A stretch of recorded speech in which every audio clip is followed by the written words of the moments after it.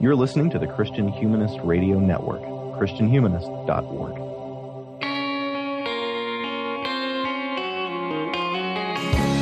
This is the Christian Humanist Podcast, a weekly discussion of theology, philosophy, literature, art, and other things that human beings do well. And now your hosts, David Grubbs, Nathan Gilmore, and Michael Farmer. So the same says, an elephant never forgets, standing in the concrete gate, swaying sad and insane. They walked over the ocean, in their dreams they dreamed awake, until the lights grew dim, until the cop cars came. Everybody tells me this is crazy, yes I know it, I'm a man. Welcome all to this week's Christian Humanist Podcast. I'm going to be your host this week. I'm David Grubbs. I'm an assistant professor of English at Houston Baptist University, and where else but Houston, Texas. With me this morning is Michael Farmer, assistant professor of English at Crown College in St. Bonifacius, Minnesota. How go things this morning, Michael? They go as well as anybody could possibly ask them to this late in the semester.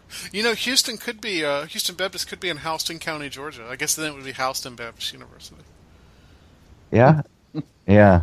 Well, that's a hearkening back to last week's episode, dear listeners, and on the Vigilantes of Love album, Blister Soul, in which one of the major plot points was how place names in Georgia have counterintuitive pronunciations. Albany, Cairo. Yeah. Albany's my favorite. I basically can't say Albany because I'm so used to saying Albany. Or, the other one is Vienna. Yeah, Monroe. I had a neighbor in Tallahassee who said that he and his wife were taking a tour of Vienna, and I thought, I was very close to asking how many days you could possibly spend in Vienna, Georgia. I mean, I know they make the sausages there, but... Well, the other gentleman chuckling about our Georgia jokes is someone who lives there, Nathan Gilmore, associate professor of English at Emmanuel College in Franklin Springs, Georgia. So, how are things going this morning, Nathan? Oh, going pretty well. I am counting down the days till I get to return to a real boy teaching load, and I'm down to right about 2 weeks. So I'm definitely looking forward to what'll that be, 17 days from now when this semester's teaching load is over. Excellent. You know, Nathan, you'll always be a carpet-bagging Yankee to me. I know you live in Georgia now, but... oh, believe me. I mean, I definitely remain aware that I am a Hoosier in exile. Excellent. So today we are looking at a book. We're beginning a book. We're going to spend 3 episodes on this. This is the first book entitled For Common Things, Irony, Trust, and Commitment in America Today. It was published in 1999. It's by Jedediah Purdy. Mm-hmm. So my first question I'm going to pitch at you, Nathan. Who is Jedediah Purdy, and why are we reading him? Because I had never heard of him before he'll pitch this book as a triptych for this semester.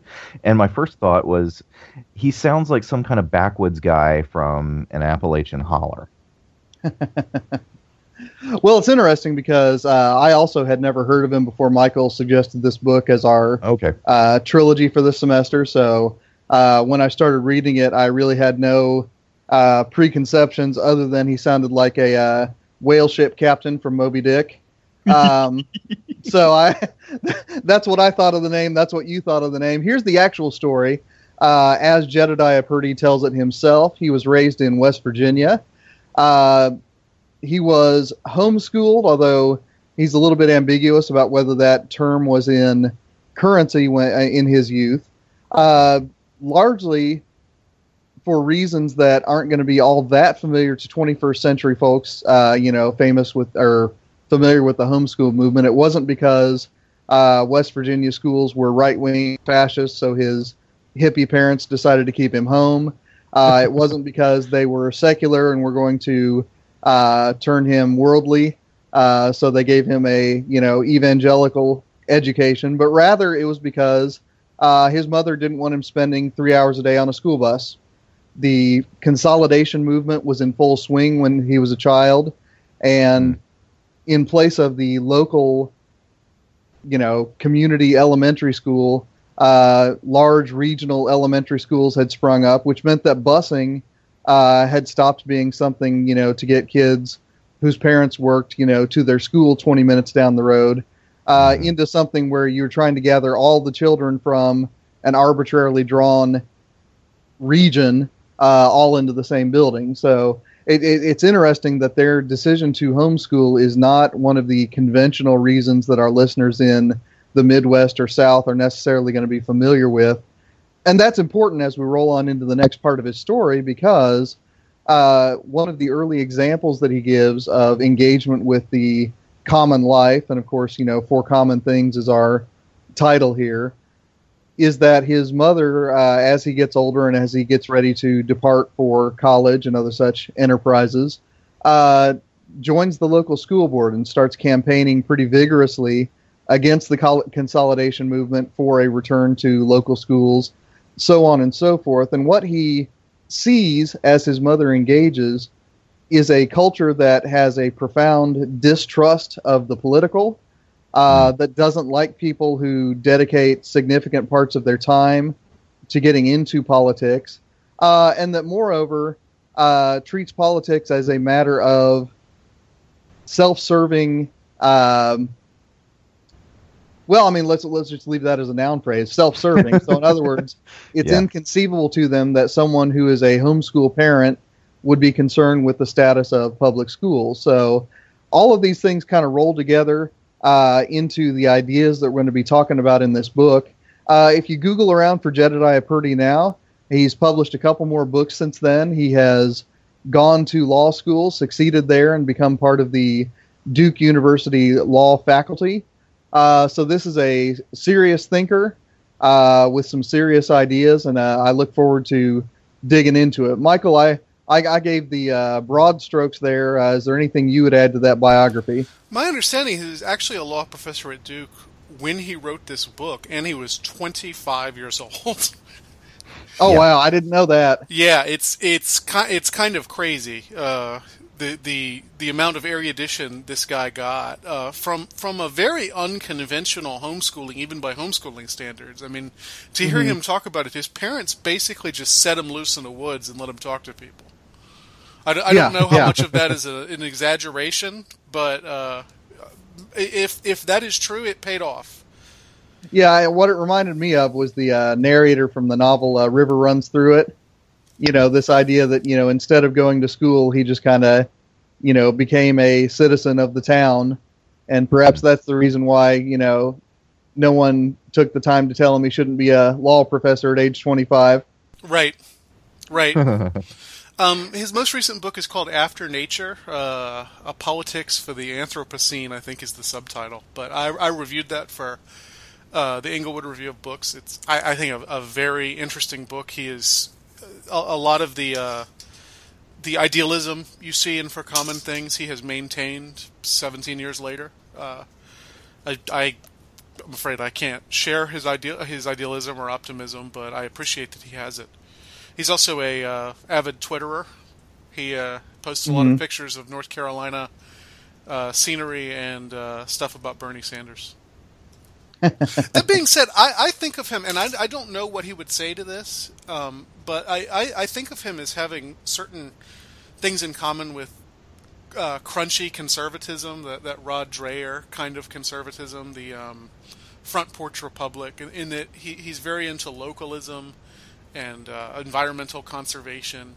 He's certainly not a conservative in the sense that he stumps for the free market economy.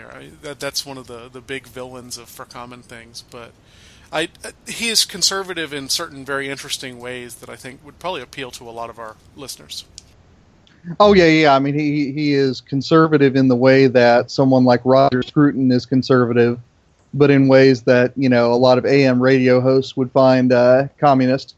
Right. Well, and the fact that he's such a Bernie Sanders fan suggests that. I think a lot of conservatives, a certain type of conservative, respect and like Bernie Sanders. Mm-hmm. Cool. Well, I was just as I was getting into it, when I was reading the introduction, I really resonated off of the homeschool side of it because I was like, I was homeschooled too. I thought you would. His experience was very different from mine, but at the same time, the sense of embeddedness within his location, the degree to which he got to know people around him, the degree to which academic life and home life blended in together. Less so much home and work, because I was not raised on a farm. My dad went to work, and work happened outside of the house in that sense. But still, there are some ways that he speaks of the elision of categories that are very separate to people who kind of come through more institutional schooling. That felt very familiar to me. So yeah, I appreciated that. And so he was from an Appalachian holler. So that's cool. Yeah, in fact, I think he uses the word hollow in the book. He doesn't call it a holler. I'm not sure Harvard UP would have let him print it that way. The editors probably corrected it. Well, with a grandmother from West Virginia, I feel comfortable using that term. Anyways, I suggested this book because when I was reading it, and I'll talk about the circumstances under which I first read this book a little later, but I recommended this book because as I read it, I thought, well, half of this sounds like Nathan, and the other half sounds like David. So I figured you guys would both find stuff to like in it. That thought occurred to me as well. Oh, that's funny. Well, we ought to get into the content, and I'm going to pitch this one at you, Michael. So when I started Purdy's introduction, he began with Emerson, and then he moved to Thoreau, and usually that's where I stop reading, but he's citing them to identify something in the American spirit, the American imagination, however you would characterize that in spite of Emerson and Thoreau's enthusiasm for it, has had some negative consequences that he sees in the generation that he's writing for. So what is that factor in the American imagination, and why is Purdy here?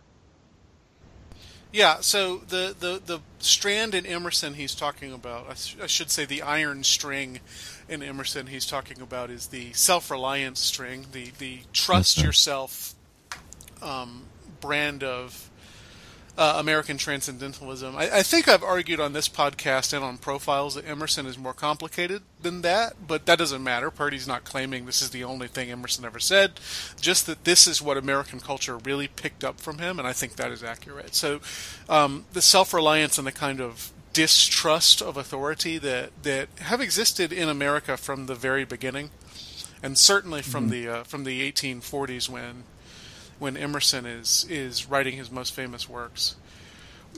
He contrasts that trust thyself with Alexis de Tocqueville's observation in Democracy in America that, well, I'm trying to see how exactly he puts it. Each white man believed almost instinctively that he was as good, as deserving, as full of possibility as anyone else. Far from knowing his place, the typical American was marked by a deep, hopeful uncertainty about where he might end up. So you have on the one hand this sense that nobody can do it for you, that you have to do it for yourself. And you have that kind of Huey Long style populist democracy. Every man is a king, or at least every man is a future king. You sometimes hear people criticizing poor people who vote for the GOP as believing that everybody's a future millionaire, and so they should go ahead and vote for the policies that will benefit them when they inevitably become millionaires. And I think that's what he's talking about.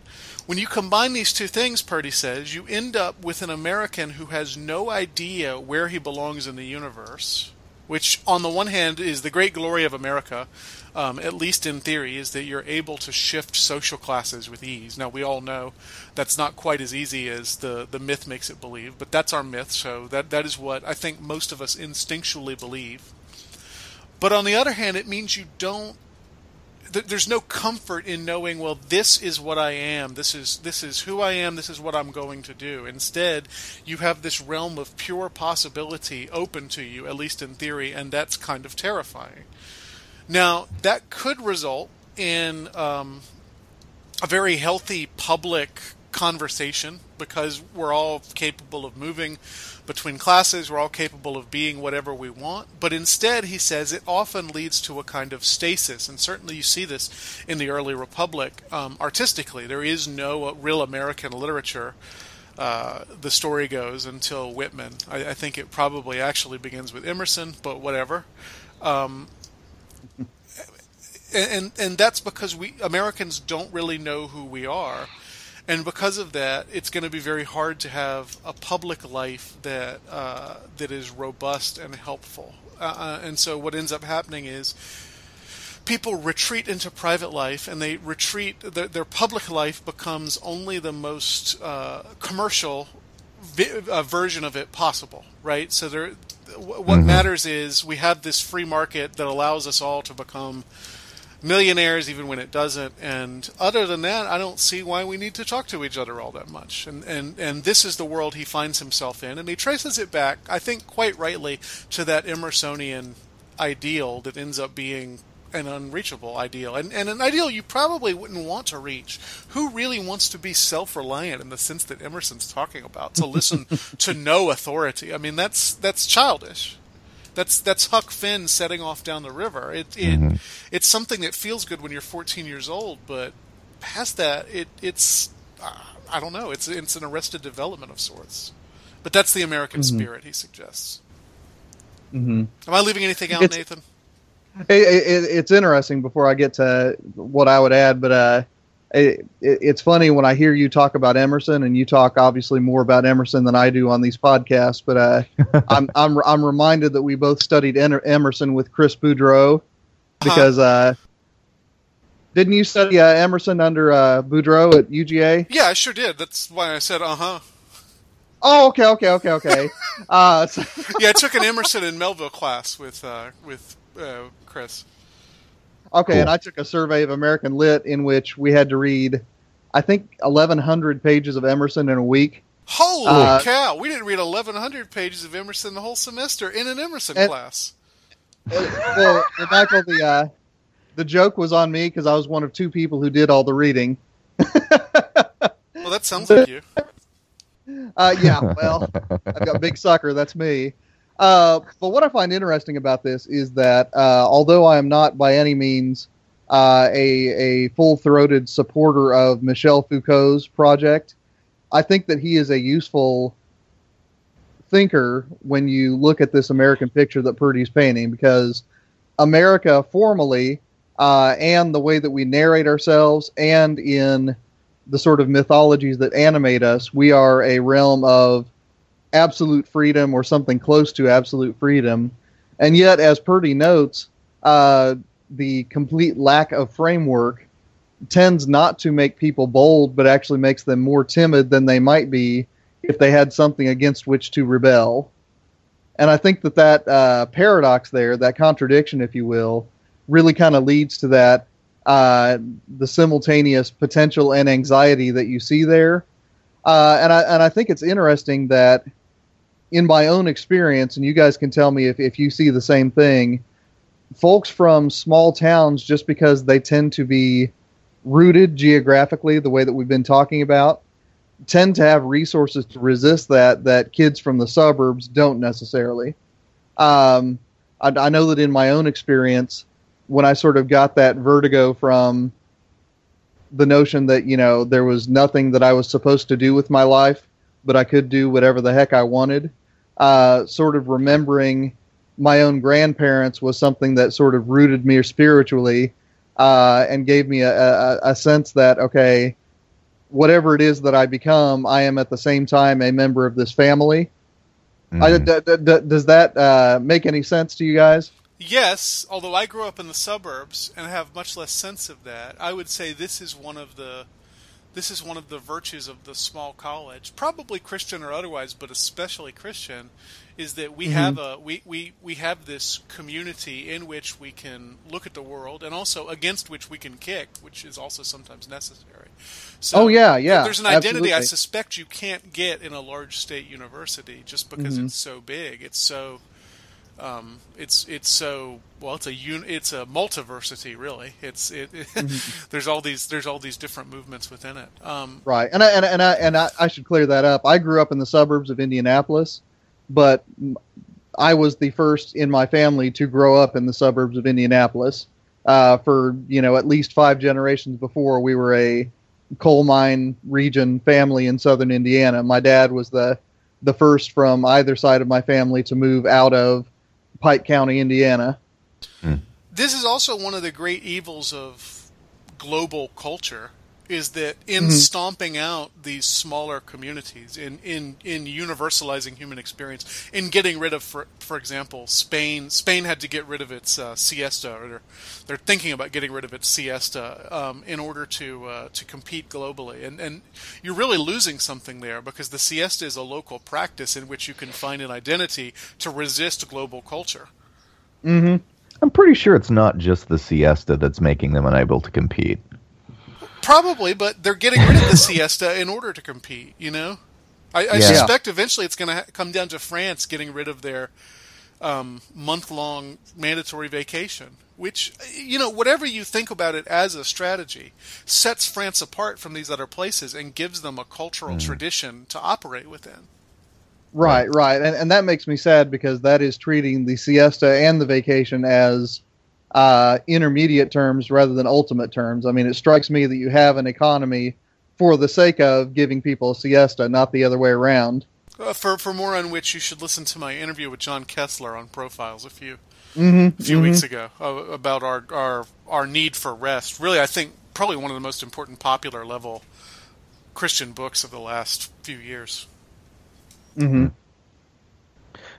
There's one thing in this introduction that I don't think we've scratched at, which is the intellectual inertia that comes out of that kind of heightened sense of choose-your-own-adventure egalitarianism, which is that if we are all already equal, if we're all already just as good as each other, nobody has any particular edge in terms of insight, in terms of perspective. Mm-hmm. And if I'm already as good as you in that particular arena, why would I need to improve my mind, dialogue, cultivate my intellect, cultivate my tastes? Why would I need to do any of that if I'm already, if the field is already kind of leveled in that sense? I have nothing to aspire to in that way either. And why should I listen to any sort of expert? I know I harp on this a lot, but Jenny McCarthy saying she doesn't need a medical degree to know that vaccinations cause autism, because she went to the University of Google. Yeah. Mm-hmm. Yeah. Well, and the kinds of things that lie behind phrases like "Who do you think you are?" and so you think you're better than us because you have that degree. That kind of attitude is. It's really deadening to tell people you are already. If you hear you are all equal to mean all of our ideas are equally full of merit. Mm-hmm. Then you have a real problem. Right, and that's what, makes teaching Plato and Dante and, sort of pre-Enlightenment writing so revolutionary for American students. Because this notion that your desires might not be the best kinds of desires to desire, I mean, that's not something that is in our sort of national consciousness. This is an idea that is rising from a forgotten age. And that's part of what makes this book fun, and also what makes the jobs that we have fun.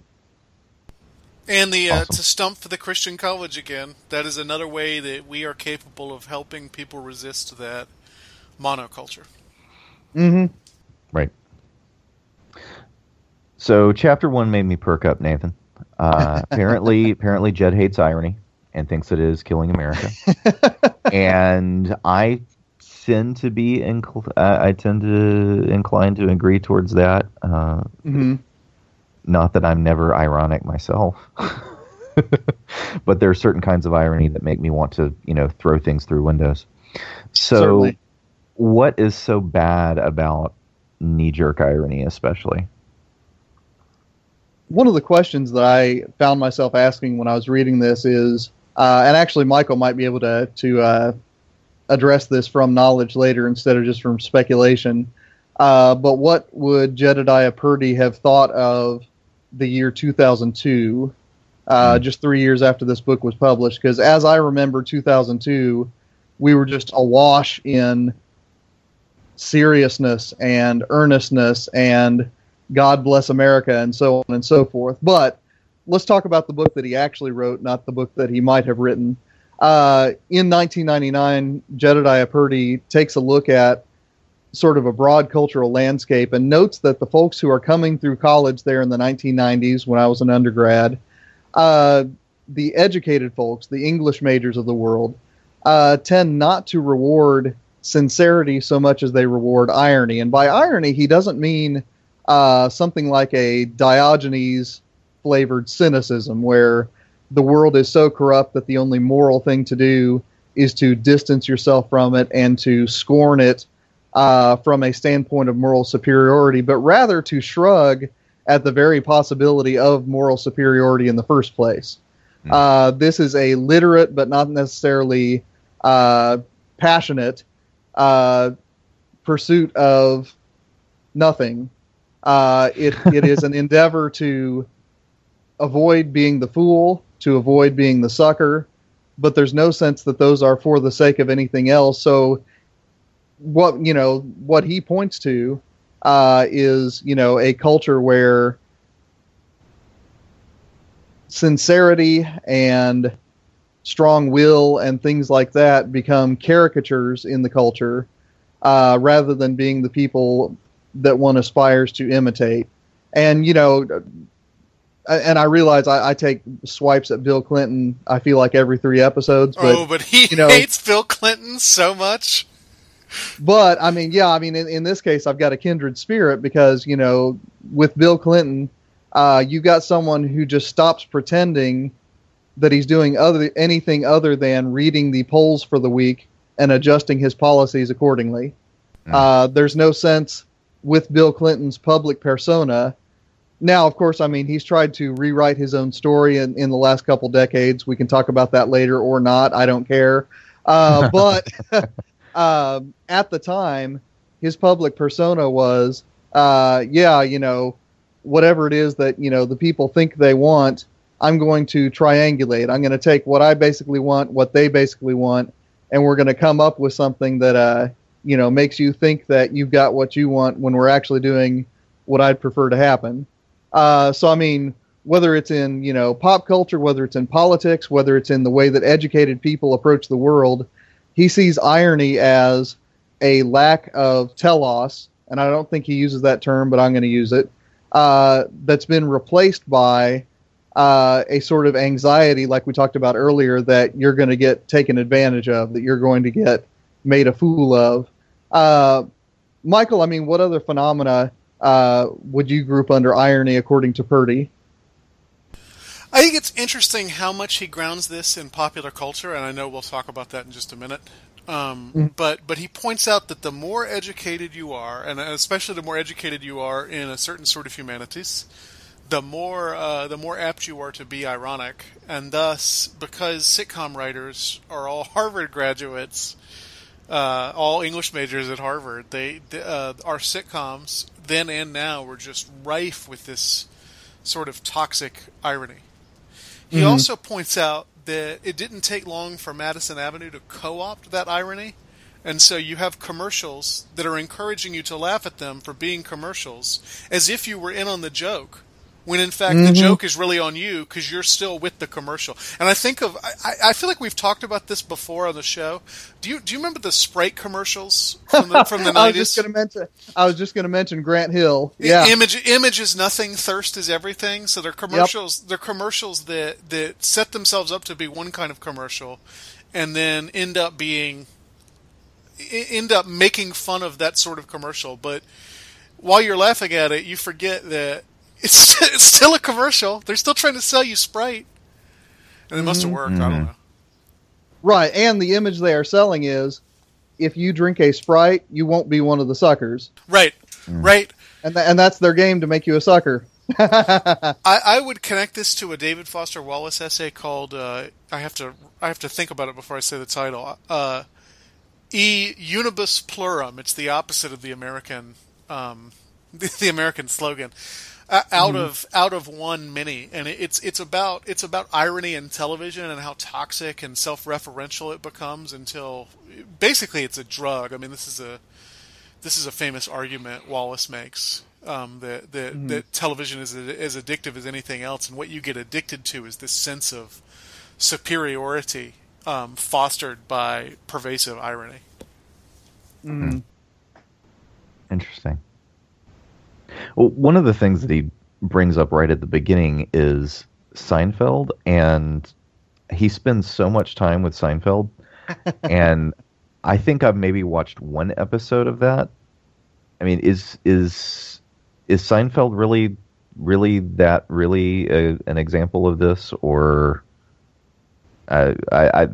because he was focused so much on pop culture, he was focused on things that I wasn't engaged with at the time. Mm-hmm. Well, So, the entire run of Seinfeld is now on Hulu Plus, and Victoria and I watched it last summer, and it's funny. It's a funny show, but it's a toxic show in exactly the way David Foster Wallace is talking about in that essay, and exactly the way Purdy talks about here. I think he nails it. The unofficial motto of the writers of Seinfeld is "No hugging, no learning." So, so the idea is there's no moral progression on that show. They are perfectly aloof from everything that does not correspond to, really, frankly, their basest pleasures. Any kind of human suffering is made into a joke, and the series finale of Seinfeld is kind of like those Sprite commercials. The gang gets arrested for making fun of a guy who's getting mugged instead of doing anything about him. And again, the joke is supposed to be on them. You're supposed to be laughing at them, but of course you're doing the exact same thing to them that they're doing to this other poor person. Like there's no moral assertion there. It's just flat irony. And so watching through that show last summer, it is enervating. After a while, it just wears you down, the display of cavalier human ugliness on it. I think a lot of shows from the 90s are that way. I think Friends is that way. I think Friends is just basically a Seinfeld knockoff. Your wife, I know, is a big Friends fan, David. You must have seen enough episodes to agree with me or disagree with me. well, I think there might be a little more hugging and learning in Friends, but even so, there's not a whole lot of a moral character arc. Nobody's getting better in this show. Both of those shows are an argument against the notion I said earlier that small communities foster virtue. Because all of those people are worse off than if they didn't hang out with the people they hang out with. Another show that I think that I think displays this, really one of my favorite sitcoms ever, News Radio. Kind of an underground sitcom from the 90s. It's a really funny show, but again, it's this hip flatness. It's people you are encouraged to dislike, and yet you keep watching. There's no moral impulse behind the show. And I mean, it's silly to say that sitcoms should have a moral impulse. I get that, and when they do have a moral impulse, you often end up with something like Full House. Where it's just so hollow and empty that you can't take it seriously. But the best sitcoms, I'm sorry, have some sort of human heart at their center. The Simpsons is really a great example of this. The Simpsons is ironic a lot. I mean, no doubt, it is ironic and cynical, to use the two terms Purdy uses. But also, there's a genuine humanity to the best episodes of that show that you will never find in Seinfeld. Never, ever, ever, ever. So, it does continue. I think the show Arrested Development is a great 21st century example of exactly the sort of attitude he's noticing in Seinfeld. Arrested Right. Development is a hilarious show, but it is people. Until Netflix gets a hold of it. Well, that's true. The 4th season was an abomination. but yeah, I mean, there's no emotional core to that show. It's all surface, and it's a really funny, really well done, really baroque surface. But at a certain point, watching it, you start to feel like you've eaten too much candy. I actually came to this book because I was writing a paper on the show Parks and Recreation that was about irony and sincerity. So that episode informed that. I'm sorry, that paper informed 2 episodes we did when Danny Anderson was a sub on the show. The episode on authenticity and the episode on metamodernism. So that's how I came to this. And I was very interested with his analysis of sitcoms. By the way, the flip side to Seinfeldian irony is utterly hollow earnestness. And his example is not Full House, but the show Touched by an Angel, which I've never seen. Yep. Can talk about Touched by an Angel, Nathan. Oh, goodness. I haven't seen much of it, and I won't say who was actually watching it when I was in the room, because I know people listen to this. But, it is a show episodic in character. Each week there is someone who runs into, some sort of hardship that is something that tugs at your heartstrings but isn't so dire that you couldn't solve it in 40 minutes minus commercials. And, the angel character in that doesn't really exert any divine power that I can remember in the few episodes that I've seen, but instead basically gives them Hallmark card advice so that they end up doing the authentic thing. And, because they do, the family relationship is restored and so on and so forth. So it really is a 40-minute Hallmark card. And like you said, I mean, there's no... well, actually, I mean, since I was on that episode, when the Sectarian Review did praise movies, there's a lot of kinship there. The problems are problems that you can deal with in 40 minutes. There is no sense of, sort of Athenian tragedy there where when you do the right thing, there's going to be a superhuman, irresistible force that's going to destroy you for it. If you do the right thing, then your family's going to get back together and you're going to be happy.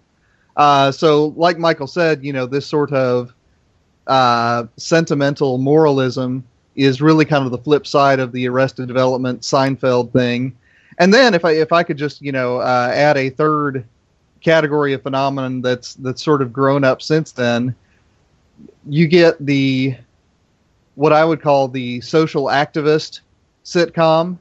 And this is the sort where, I think of it as Glee after the first half of season 1, where they start to think of themselves as a force for social change. And it's so, all very special episodes. Oh man, and it is it is so preachy that you're almost hoping that they're going to wink at you, but they never do. And see, I would say they do wink at you throughout. I would connect that show very much to that meta-modern sensibility and with the rapid oscillation between earnestness and irony. Yeah, I think that's fair enough. But I mean, as far as their moments of earnestness, nobody's going to wink during those moments. No, that's true. That's true. And I mean, for that reason, I mean, I've often said that, if you take Glee and replace it with, evangelical writers, you basically get God's Not Dead. Probably true. A fourth category is the utterly cynical cable drama. Something like Mad Men or Breaking Bad. Breaking Bad maybe less so, but something that House of Cards certainly.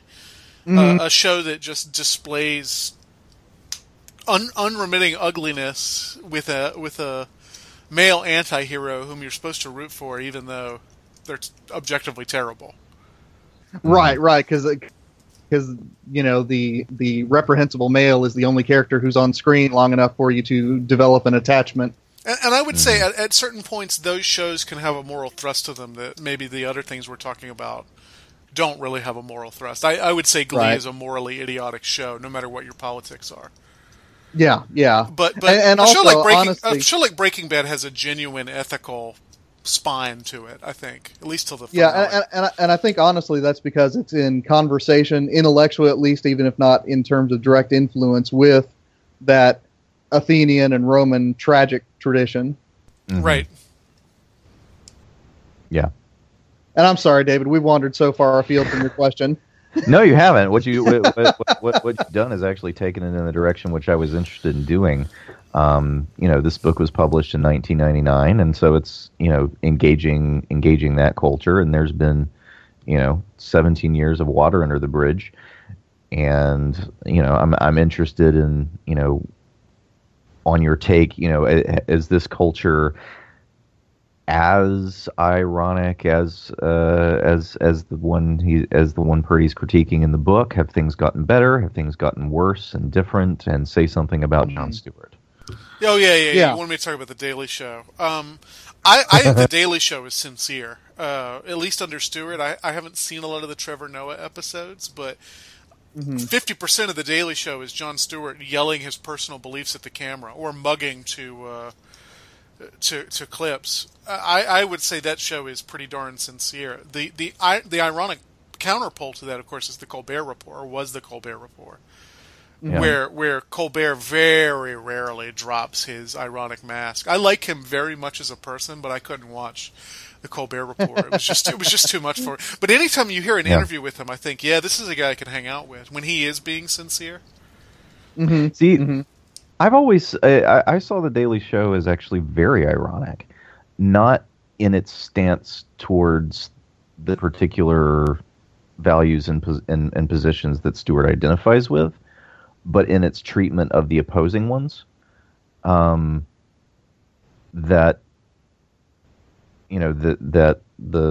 whatever figures Stewart thinks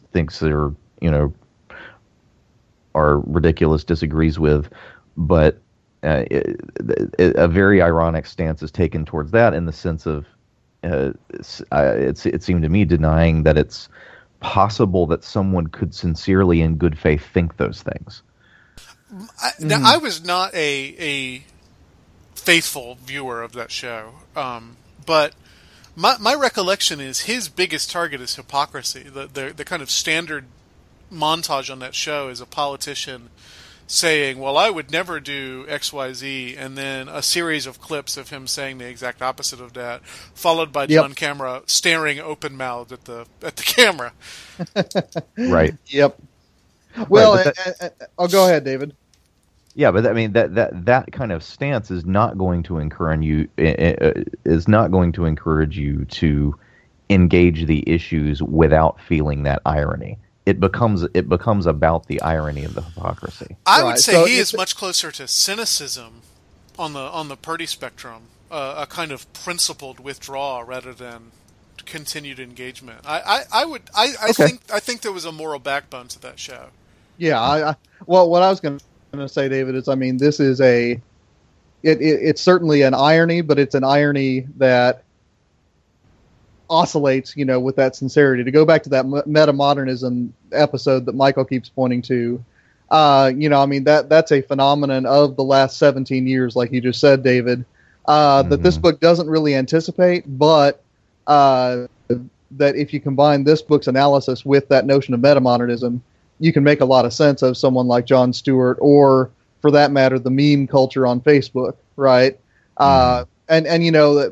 Like we talked about, Michael, back in that metamodernism episode, this is a phenomenon that you find endearing more often than I do. I find it pretty uniformly irritating, but I'm also significantly older than you are. So I don't know that I find it endearing, but I understand it, and I am driven to the same sort of oscillation. And I mean, the truth is, and I know you hate it when I bring this up, you're an Xer and I'm a millennial. I mean, just in terms of when we're born. So it makes sense. I mean, in the metamodernism article, Vermeulen and Vandenacker say this is a generational phenomenon. This is something millennials do. So, I mean, it makes sense that you wouldn't like it, and I would find just complete irony much more distasteful, which is a Generation X phenomenon. Not to paint with too broad a brush. Because David is one of the least ironic people I know, and he's an Xer. Right. Yeah. But I was definitely one of those 1990s English majors that Purdy was describing. Yeah. I think that I have become more interesting than that since then. At least I hope I have. But that's definitely a mentality that I can recognize from my own memory. All right, fair enough. Well, I asked. We've already kind of taken this conversation about this chapter into the present. I'd like to invite you, Nathan, to take it into the past. Mm-hmm. In this chapter, Purdy has an extended meditation on Wired magazine and Fast Company. I never knew about Fast Company, and I'd forgotten about Wired. Both still around, by the way. Fast Company's still around. I actually still subscribe to Wired, just for the sake of disclosure. I never understood the existence of Wired magazine because there was an internet. It seems... Yeah. I love how much he hates those two magazines, though. I love it when he hates things. So, yes, an extended meditation on those magazines, which seemed to me to present this vision of a performative yet authentic self-made individual, but was treating it as kind of a distinctly our time thing. But the whole time I was thinking, isn't that just Greenblatt's notion of self-fashioning in the Renaissance? So what do you think? What is distinctly contemporary in this thing he's observing? What's older? Are there maybe some elements of this that are even perennial in the human character? What do you think? My first impulse was to make this about capitalism because, honestly, that's one of my intellectual habits. But let me take it back further than that, though, to talk about the perennial first, and then I'll work my way up to the contemporary. I think if you even go past what Stephen Greenblatt is doing into the dawn of the Christian era, if I can go from Stephen Greenblatt to another Stephen, the Stephen from the early chapters of Acts, what you get there, I think, is emblematic of the sort of phenomenon we're talking about. Stephen there, most famously before he is stoned to death, narrates the history of Israel, but if you pay attention, he re-narrates it in terms that are completely antithetical to the intellectual, cultural, and political powers that are ascendant. In other words, because this new thing has happened, he's doing it. God is doing a new thing. Good Lord. There's that irony, Nathan. Yeah, I know. I can't help it. But that's okay. I love rap music. Always have and always will. Okay, I'm going to stop. All right. But in that moment, Stephen shows us that in this new moment, the categories that used to define him as a diaspora Hellenistic Jew don't necessarily hold anymore. He re-narrates it so that he is at the center, and the people who are in authority become those rebelling against God. And that act of re-narration is something that happens whenever a human culture starts to think of itself as inhabiting a transitional moment. Now, the historians out there will no doubt hit me with the truism that every moment is a transitional moment. I would counter with the notion that not every moment sees itself as a transitional moment. That first century, they decidedly did. In the Renaissance, when Stephen Greenblatt is talking about things, they decidedly do. And there, you get an influx of money, largely stolen from the Aztecs and the Incas. You get a boom in printing, a new cultural explosion. You get, obviously, the Protestant Reformation, the Jesuit Counter-Reformation. You get all sorts of changes going on all at once, all around. And so once again, you get this sense that people have the capability, like, Christopher Columbus, who, according to Greenblatt's account of him, is an Italian Jew who renames himself as the Christ bearer, and, kind of emphasizes his last name, who sounds a lot like, that early Irish missionary. I don't think that's a coincidence. So when you get into the late 20th century, where Jedediah Purdy is working, the particularity of this moment. I won't say the uniqueness because I'm always afraid of saying something's unique. There always might be a second one out there. But what's particular about this moment is that you've got a generation coming of age, and I am part of this generation, the Xers, as people sometimes ham-fistedly call us. Oh, shut up. Whose parents were themselves a group that thought of themselves as fundamentally revolutionary. Our parents were the Woodstock generation, so what we had to rebel against was a generation that thought themselves as rebels all the way down. And so that sort of double negative action gives you this moment where, the sincerity of the revolutionary gives way, as it always does if you let it sit around for a few decades, to the iterations of hypocrisy that, people like me meet with irony. All right. Mm-hmm. So what's distinct about this is not that irony happens because, of course, Ben Johnson happened. You won't find someone more moralistic. You won't find someone more anti-Puritan. And you will definitely find that they're the same person. But in the late 20th century, like I said, it's the profound double negative in American culture. It's the generation trying to differentiate ourselves from a generation who define themselves as different. And, I think that's really what's going on. So Michael, go ahead and do some sociological analysis of me. Well, I think if you read Purdy closely, you'll notice that that recasting moral stances as psychological tastes is pretty toxic itself. I would point out the millennials, I think, probably do see themselves, or probably do see ourselves as a hinged generation, in a way that members of Generation X did not. Mm-hmm. It's true. The fact that there are protests again on college campuses, real 1960s style protests, whatever you think of the reasons for them, and I'm not a huge fan of them, that is a generation that's taking itself seriously in a way that yours would not. But at the same time, it's making fun of itself in a way that the baby boomers wouldn't, because the baby boomers, from my observation of them, were incredibly self-serious. Mm-hmm. So I don't know. So David, what do you think? Does my 3-tier analysis hold up? I think that works. I think that works.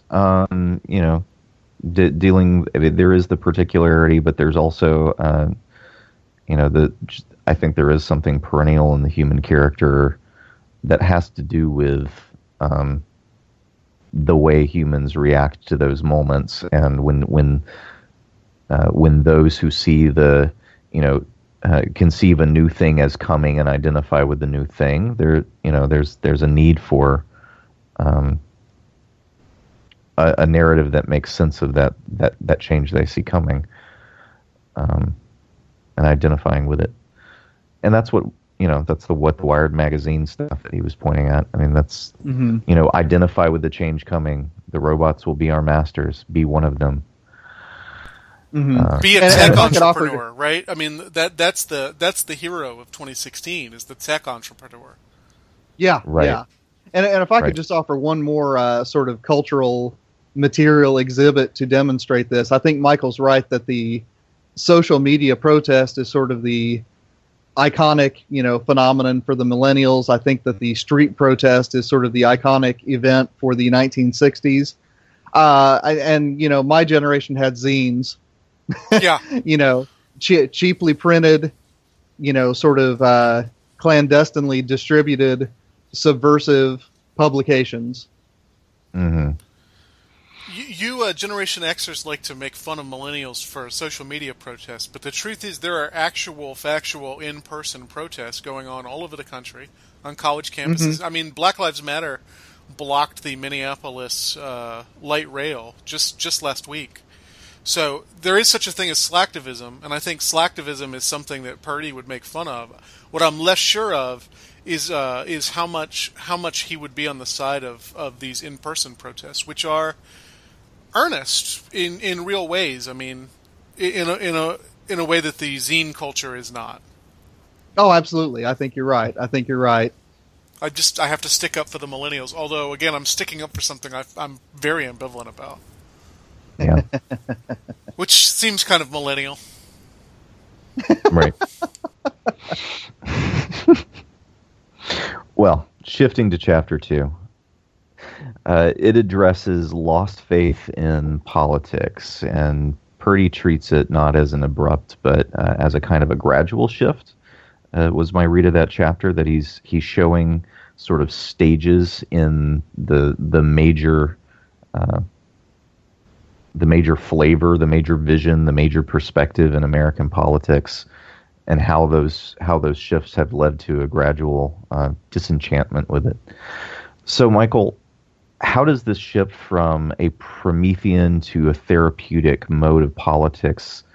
How has it led some to want to abandon politics, and why does Purdy think that we should still stay in the game? Promethean politics are things we associate with people like Jean-Jacques Rousseau, the French Revolution, going straight through to Karl Marx and some other people like that, people who see the goal of politics as to radically rework the world. Promethean politics has its upsides and its downsides, but ultimately it pretty much always fails. And when it succeeds, it's sometimes worse than if it did fail. The Soviet Union, which is not exactly Marxist, but at least uses Marxist language. Not exactly Marxist in the sense that I'm not sure Marx would approve of most of what they did. But when you see things like that, it's very difficult to continue to believe in Promethean politics. When that happens, you go one of two directions. You either give up on politics, or you slide into this thing that Purdy calls therapeutic politics. Therapeutic politics is a lot of empty gestures. So again, he's railing against Bill Clinton here. And man, I would love to hear him talk about the Hillary Clinton campaign. No wonder he supports Sanders, because given his well-documented distrust of the Clintons. But so, for example, you get Clinton wanting to start a national conversation about race, and so he appoints a committee that has absolutely no political power, that just talks about race and eventually dissolves because they can't agree on anything. That's therapeutic politics. In fact, Clinton's famous slogan, "I feel your pain," is therapeutic politics. It's words instead of actions. If he really felt the pain of poor people, he would do something to make their lives better, but he didn't. Words are cheap. The problem with therapeutic politics, it just makes things worse. It just makes people more cynical, because if this is all politics is, if it's all empty words in order to get elected, why should anybody have anything to do with it? So both Promethean politics and therapeutic politics block the way to the middle ground, where politics is not everything, but politics can make actual concrete differences in people's lives. So his role model seems to be he mourns the loss of Lyndon Johnson's Great Society, and I don't know if it's that he agrees with everything that Johnson wanted to do, but he says that was really the last time in American politics where you had the sense that we could really, really do something, and that we really, really should do something using government intervention.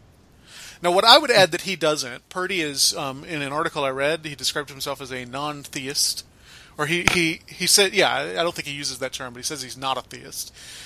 I think my explanation for all this is that Promethean politics and therapeutic politics and cynicism result from a failure to put politics in its proper eternal place, that it has this intermediary role between God and the individual. Stuff you get in the New Testament with Paul instructing people to obey authority, and the sense that many Calvinists have, that the government is there to curb human evil.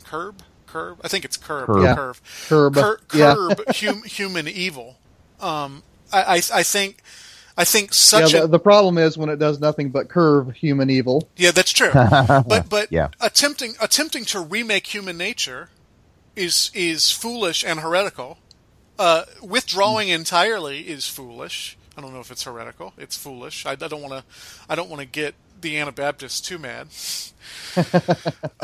And also this therapeutic politics is obviously nonsensical. It does nothing.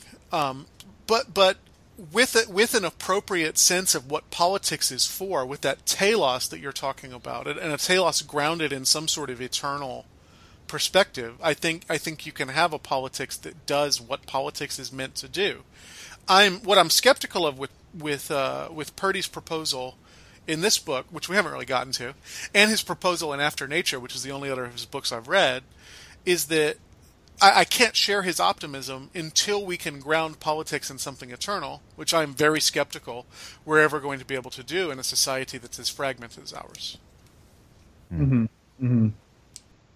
Yeah, and I think that, just to follow up on that a little bit, I think that this shift away from Promethean politics and the cynicism that rises up in response to therapeutic politics is precisely what leads to what we talked about before, namely the elevation of the tech entrepreneur along the lines of Wired, and then the sort of billionaire philanthropist along the lines of Fast Company as the real heroes of our society, right? They are actually getting things done where the congressman is simply going to Washington and fundraising all day.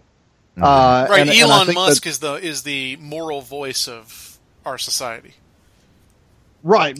And then, that's when we get, the oft reported record low confidence levels in both houses of Congress. This is where we get, frankly, the rise of two candidates, one who is leading his primary race and the other one who is giving the, who was supposed to be sort of the legacy candidate 18 months ago, a real run for her money. But both of them have this following that say what he's going to do is not simply to go in and to do politics well, but he's going to go in and basically trash everything that's been so corrupt for so long. Now, I think it's naive to think that either Trump or Sanders is going to be able to do that. But that seems to be the mythology that, leads into sort of 2016 politics, insofar as there is a 2016 politics. Talking about the difference between the Promethean and the therapeutic, we talked earlier about the campus protests and things of that nature, and certainly not everything, but I'm reminded of on some campuses demands including change the names that are on the campus buildings. Yeah. Mm-hmm. Well, talk about therapeutic, right? Right, that was going to be my point. Is that demanding therapy? Right, we feel bad when we look at this, so put the right words around us so that we feel good. Mm-hmm. So many of those protests to me seem to be about feelings rather than about actual concrete goals. Right. I mean, but it seems as if now that's actually that's not just words. That's an act. They're saying, we feel bad. You need to act through words to make us feel good. And sometimes more than words. I think our problem is that we feel bad. One of the schools, maybe Emory, wanted students to have control over the hiring of faculty. Yeah. Really? Which, I really hesitate to side with the administration in a protest. I really do. But the idea that students should be able to choose faculty is so cacked. Like, that's nuts. I wouldn't trust my best students to have hiring power. They're not ready for it. Well, and go ahead, David. It's nuts in a way that the introduction of this book deals with. It's assuming that the students already have developed all of the ideas, all of the maturity that they need to have in order to determine whose voices will guide them in their education. That's right. Yeah, because they don't need to learn anything. It's the consumerist model of education. I'm here to get a degree, and you work for me. And I already know what what kind of voice I want to hear. I already know what's good for me, and I want you to provide the voices that I already know I want to listen to. Mm-hmm. Because all of the voices are basically equal intellectually, so this is the flavor that I prefer. They're all equal intellectually as long as they affirm the things I already believe, and if they don't, they're a bunch of bigots, or they're unqualified, or they hate me, or whatever.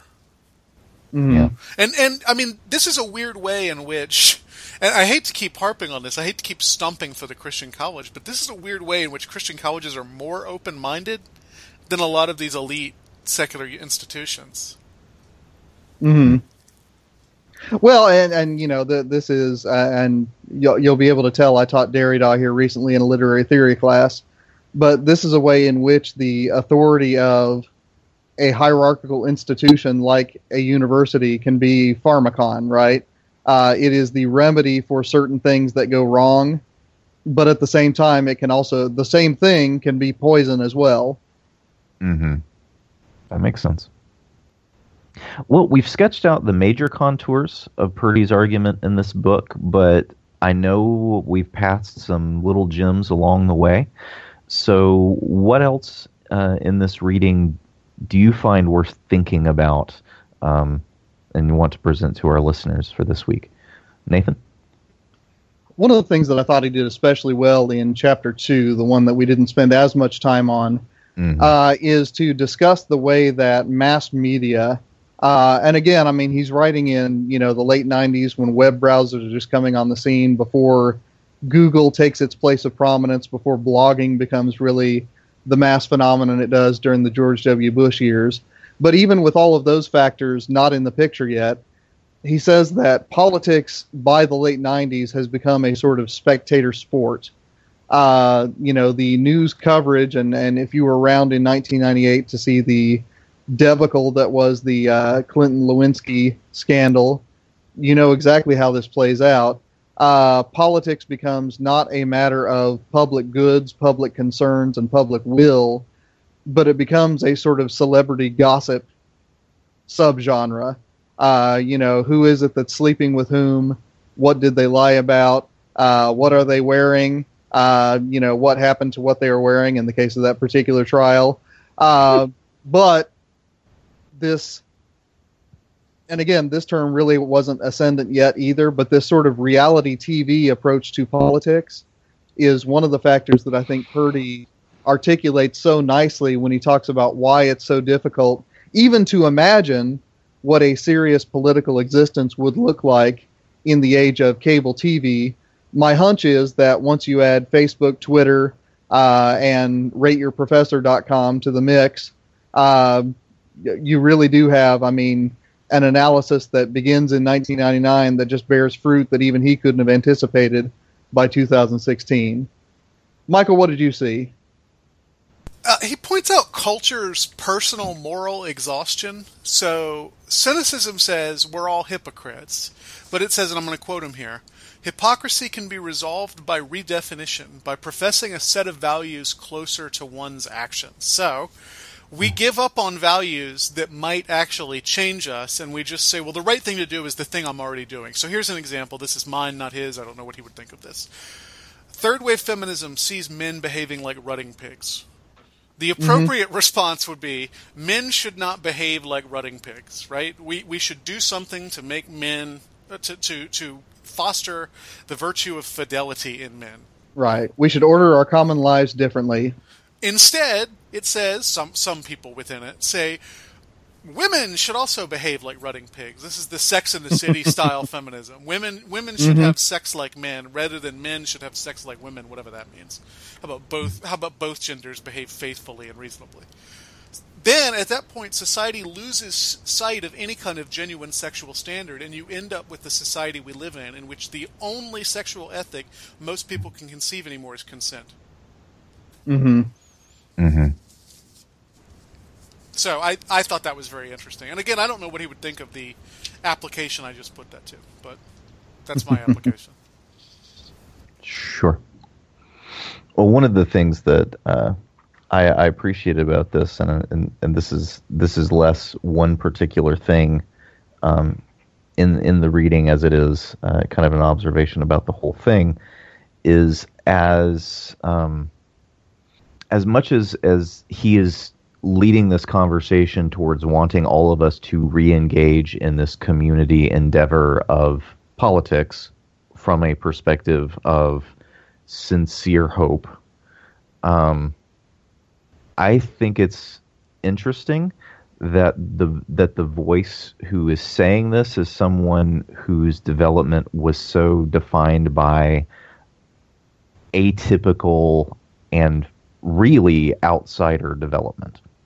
Mm-hmm. This is, he was a homeschooler, and in a homeschooler in a way that was that was particularly different from the institutional, from the great average, right? If that makes sense. So that I think it's really interesting that it's this voice that's saying these things, and leads me to this point. And if Michael can stump for Christian colleges, I can stump for homeschooling. It's the importance of maintaining the space for genuinely and radically different ways of developing from childhood to adulthood in the society, so that someone can see these things and say these things, and not be so utterly immersed in the mass culture that it becomes invisible the way water is to a fish. Does that make sense? And I think that